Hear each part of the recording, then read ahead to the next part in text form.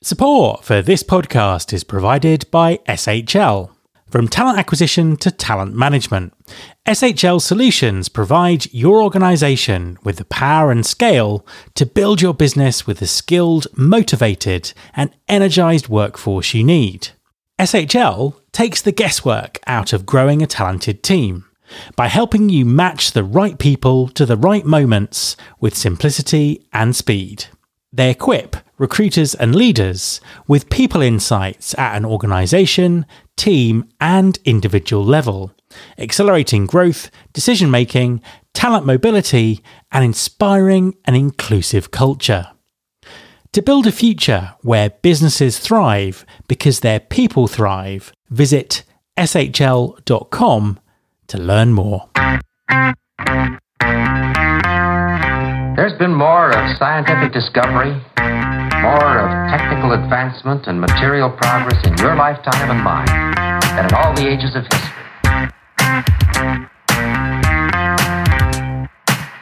Hi there, this is Matt Alder.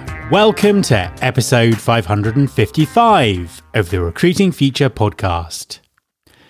When we're talking about the future of talent acquisition, generative AI has been taking all of the limelight this year. However, arguably, although it grabs fewer headlines, the steady evolution of skills-based hiring is potentially even more disruptive to traditional recruiting norms. There is an enormous amount of data, science, and research going into understanding the relationship between skills and job performance, and the results are smashing some of the longest-held assumptions about hiring. My guest this week is Andy Nellison, Global Leader of Talent Acquisition Solutions at SHL.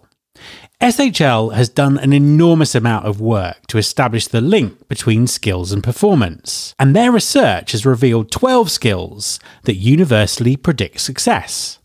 There's also a significant discrepancy between the skills employers ask for in job ads and the skills the science shows they actually need. So this is a must-listen interview for everyone who wants to hire more effectively. Hi Andy, and welcome to the podcast. Really excited to be here. An absolute pleasure to have you on the show. Please could you introduce yourself and tell us what you do? Yeah, happy to. My name is Andy Nellison. I work for an organization called SHL. I am the global leader of our talent acquisition solutions. So we are an organization that produces data on people, objective data, using things like science and psychometrics to kind of understand performance. And we've been collecting a lot of data on the topic of skills that I'm really excited to talk more about. Skills is a topic that is coming up time and time again on the podcast. I mean, really over the last couple of months, I've noticed it's kind of always been there, and it's certainly increased over the last year or so. But over the last couple of months, everyone seems to be talking about it more and more. Why is that? Why are skills important? Why are thinking about skills important? Why is that important within talent acquisition right now? Yeah, we've been on this skills journey ourselves for a handful of years. I think the answer to that sits in three categories. The first, at least what we hear from our customers, is just have more and more kind of non-HR people that are running towards us, talking about the change that's happening in their business landscape, and they're using the language of skills to kind of articulate the impact that that is having on their people. So just navigating the future of work, which I'm sure everyone that's listening can relate to.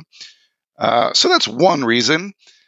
The other, I think there's just, especially on the heels of COVID, there has been a lot of disruption to labor markets and a desire to kind of expand talent pools and to reimagine the talent that we already have in seat.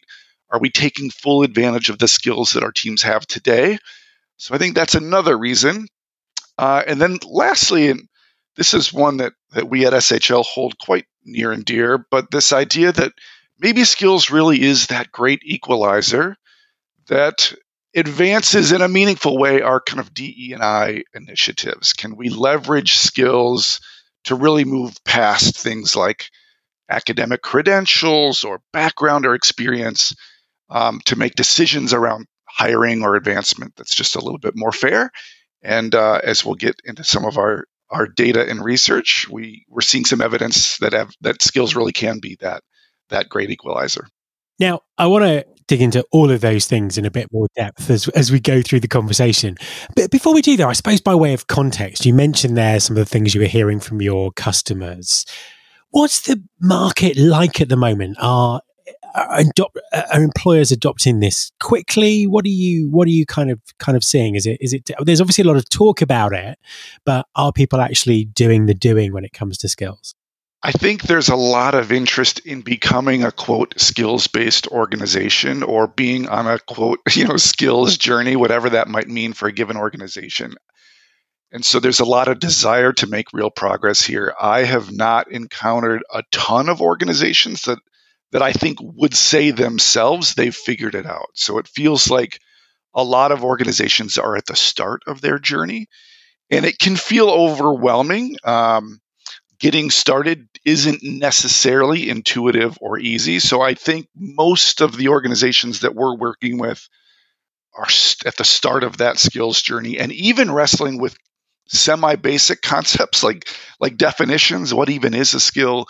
How should we understand what a skill is, and apply it in terms of our kind of selection strategies, et cetera. So I think we're at the early stages of a broad journey that the talent acquisition landscape is going to be on for quite some time, because I do think, as we'll get into some of the research, those three big buckets that we talked about, skills really can move us forward in a meaningful way. But I think getting started is hard.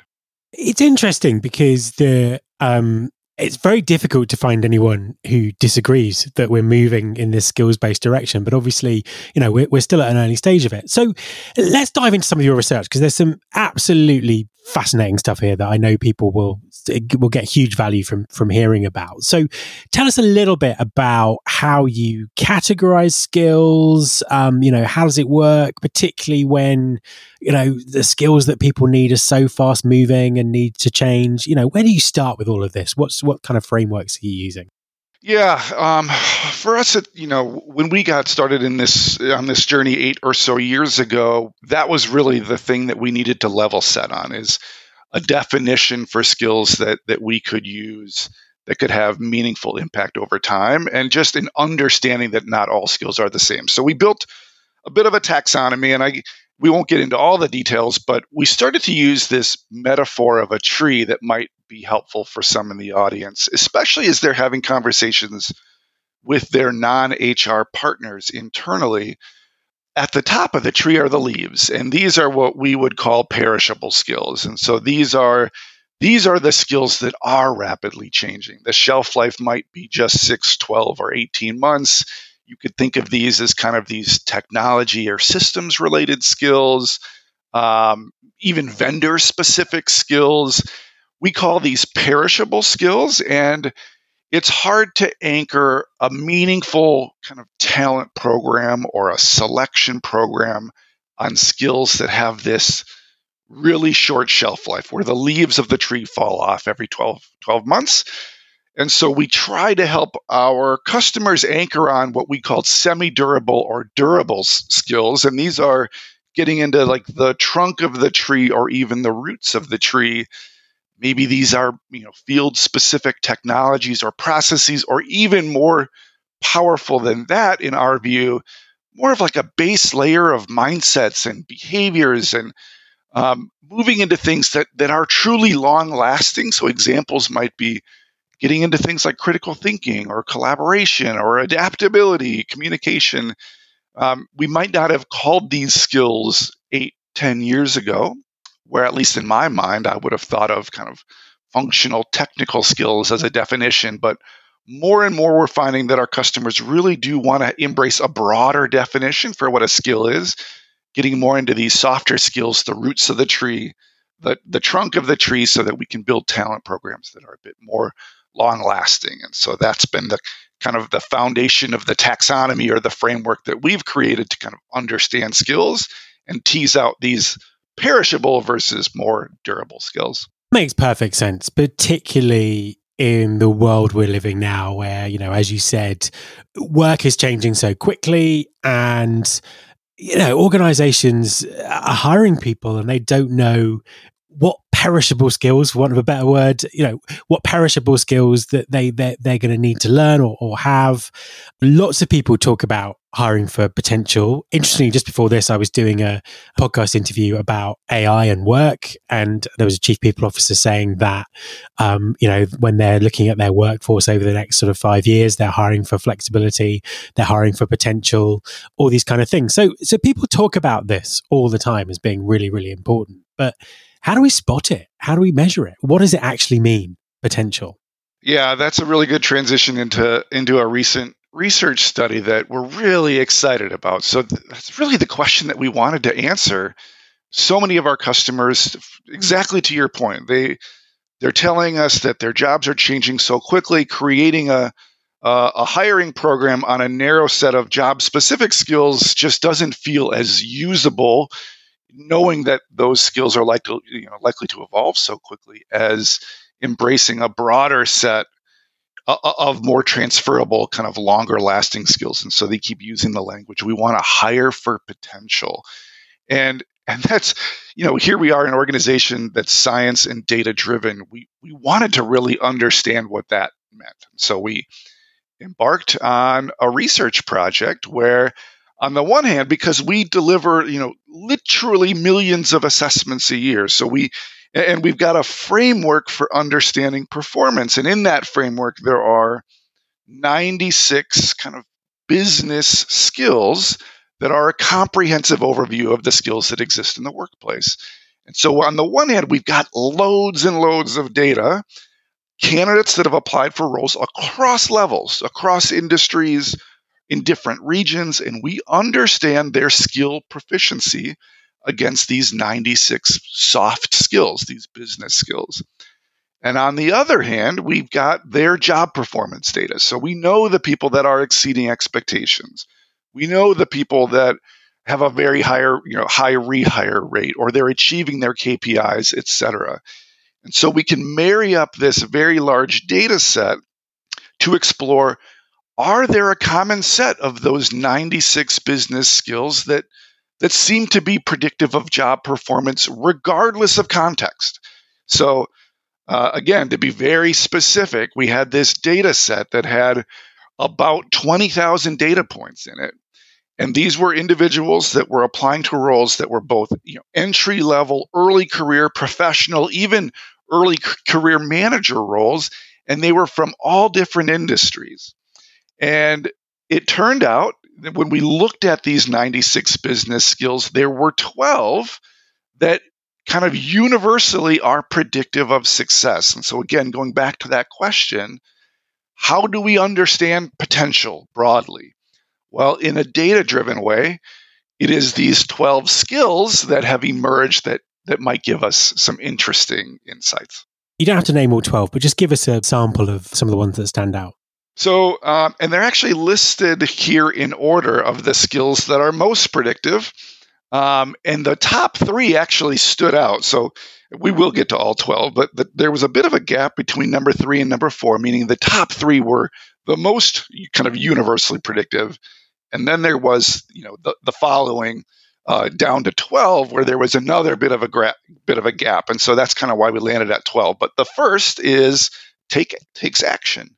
And the second is strives to achieve. And the third is establishes credibility. So actually not all that surprising to us. It's long been known that achievement as a general construct of performance at work is a kind of a universal measure of predictiveness and success. So those top 2, takes action and strives to achieve, just reinforced, I think, what we've known in the kind of IO community for a while, that achievement is a really important skill to have that could kind of be a universal predictor across roles. What about things like time management and learning and data analysis and all those kind of things? Do they fit into those 12 critical skills? Yeah, they actually do. So I'll just quickly read them. So number 4 then is coordinates others' work. Number 5, attends to multiple tasks. Number 6 offers practical solutions. Number 7 applies functional expertise. Number 8 learns quickly, to your point about learning.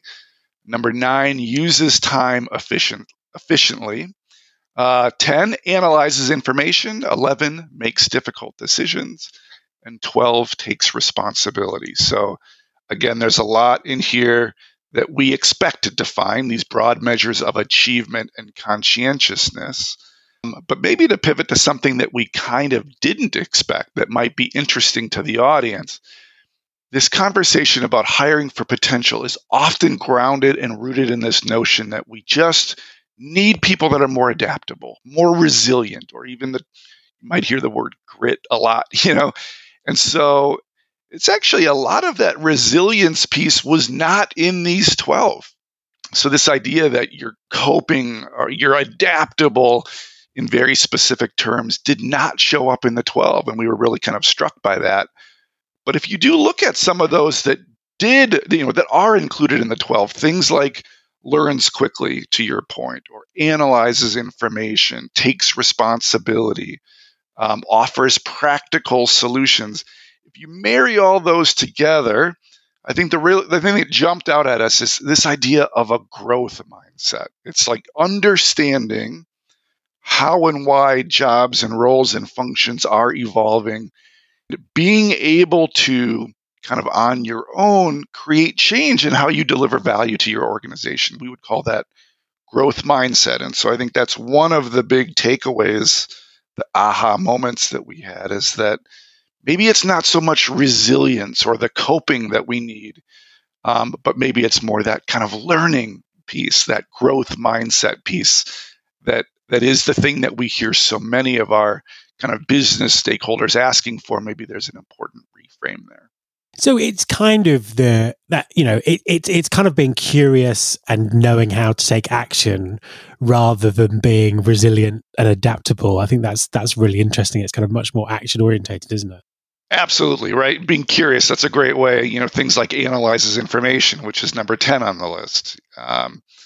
Offers practical solutions. That's number 6. Number 8 is learns quickly. I think that gets at that curious piece that you just mentioned. Absolutely. That's an important reframe in our view. Maybe also people use resilience as a big umbrella term to mean lots of different things. So it's really interesting to see, all this kind of broken down into skills that effectively can be measured. Yeah, ironically, we also, as part of this research effort, we did like a macro view of all job postings and ONET data to look at the skills that we're valuing broadly in job descriptions. And of course, things like resilience and adaptability are very, very high. I think adaptability shows up in 94% of job postings across levels. So it's just like a universal skill that we're valuing in job postings. And learning statistically shows up in 0% of them. So this thing that is so powerful in the research that we conducted, learning as an important construct of predicting overall job performance across roles, is not something that we're selecting for necessarily if you just look at job posting data. So we thought that was kind of interesting. Yeah, I think that's really interesting. And it perhaps illustrates how far there is to go in terms of the mindset that people use to think about skills. I'll come back to that in a second, actually. But before I do, I can't move on without going back to what you said earlier about, diversity. I mean, how does focusing on skills help improve, diversity in hiring? Yeah, this is, I think, the part of the research effort that we might be most excited about. So when we looked at these 12 skills, they don't produce adverse impact, meaning they don't negatively disadvantage disparate groups at all. And in fact, some of these skills, different groups really, really thrive. So as an example, younger talent pools, they outperform in skills like takes responsibility. That's one of the 12. Applies functional expertise, attends to multiple tasks. Like when I look at my kids, that's not a surprise, and takes action. So those 4 of the 12's younger talent pools really excel at. Women thrive at uses time efficiently, learns quickly, and attends to multiple tasks. Those were 3 of the 12. And then perhaps most interestingly, minorities, in this case, the definition was ethnic minorities. There were 5 skills of the 12 performed in, and they were takes responsibility, applies functional expertise, uses time efficiently, attends to multiple tasks, and strives to achieve. So skills, we hear this a lot, but just I don't want to hire for academic credentials or previous experience. We do see skills offering a real opportunity to kind of advance those DE&I initiatives and embed them into a broader talent strategy rather than having DE&I exist outside of these talent initiatives. There's obviously a gap between people's willingness and need and want to kind of embrace skills in their talent strategy and their ability to do it, as kind of reflected in what you were saying there about job postings. What would your advice be to TA leaders listening? How can they really kind of move forward with their skills-based evolution? And that's really one of the intended goals of this research effort was to figure out a way to help organizations just get started. If this skills journey feels overwhelming, well, maybe we can just start by reminding ourselves that skills related to things like achievement and conscientiousness are just always going to be universally valuable. Skills related to learning, to growth, that growth mindset that we talked about. That's an easy way to get started. Maybe we don't have to boil the ocean by over-engineering a skill strategy. Maybe we can just remind ourselves of some of these broad principles as a starting point, using skills, embedding them into our processes so that we can create more fairness in these talent processes. And just getting started, simplifying the journey and just getting started. I think that's one of the things that we're really most excited about. So just kind of looking into the future for a bit, what does work look like when we've moved to this kind of skills-based way of working, when it becomes the norm? What kind of vision do you have for the future? I think the word that comes to mind most powerfully to answer that question is mobility. I think we've struggled across talent management landscape for years to really create structures that allow individuals to move across the organization and to feel like they're learning and adapting and applying and growing. And it feels like if we get this skills thing right, that's the thing that we unlock. And so there's value both to a very important constituent in this process, our people. They feel that growth. And then I think equally valuable is maximizing the contribution that they make and applying it against our changing business strategy. So aligning these skills against the jobs of the future, the work of the future. I just think that mobility piece is really what we're trying to unlock. And so that's what I see. I see skills being the thing that helps us create that powerful movement that empowers and engages people while also, aligning and directing against business strategy in a way that I think can be really powerful. And lastly, where can people find out more about the research? Yes. So there's some white papers that we're posting on our website at shl.com, and there's also a handful of webinars that I will be doing, and you can certainly find the invite to that on the website. And I'll be doing a much deeper dive on what we've learned in this research and what we think the implications are and how we think leveraging some of this intelligence can get you started on your skills journey in just a more simplified, easy way. So I would welcome any of your listeners to attend any of those sessions, and we're looking forward to digging in. Thank you very much for talking to me. My pleasure. Thank you, Matt. My thanks to Andy. If you're a fan of the Recruiting Future podcast, then you will absolutely love our newsletter, Recruiting Future Feast. Not only does it give you the inside track on what's coming up on the show, you can also find everything from book recommendations to insightful episodes from the archives and first access to new content that helps you to understand where our industry is heading. Sign up now and also get instant access to the recording of my recent webinar on the future of talent acquisition. Just go to recruitingfuturefeast.com/webinar. That's recruitingfuturefeast.com/webinar. You can subscribe to this podcast on Apple Podcasts, on Spotify, or via your podcasting app of choice. You can find and search all the past episodes at recruitingfuture.com, and don't forget to sign up for the newsletter Recruiting Future Feast. Thanks very much for listening. I'll be back next time, and I hope you'll join me.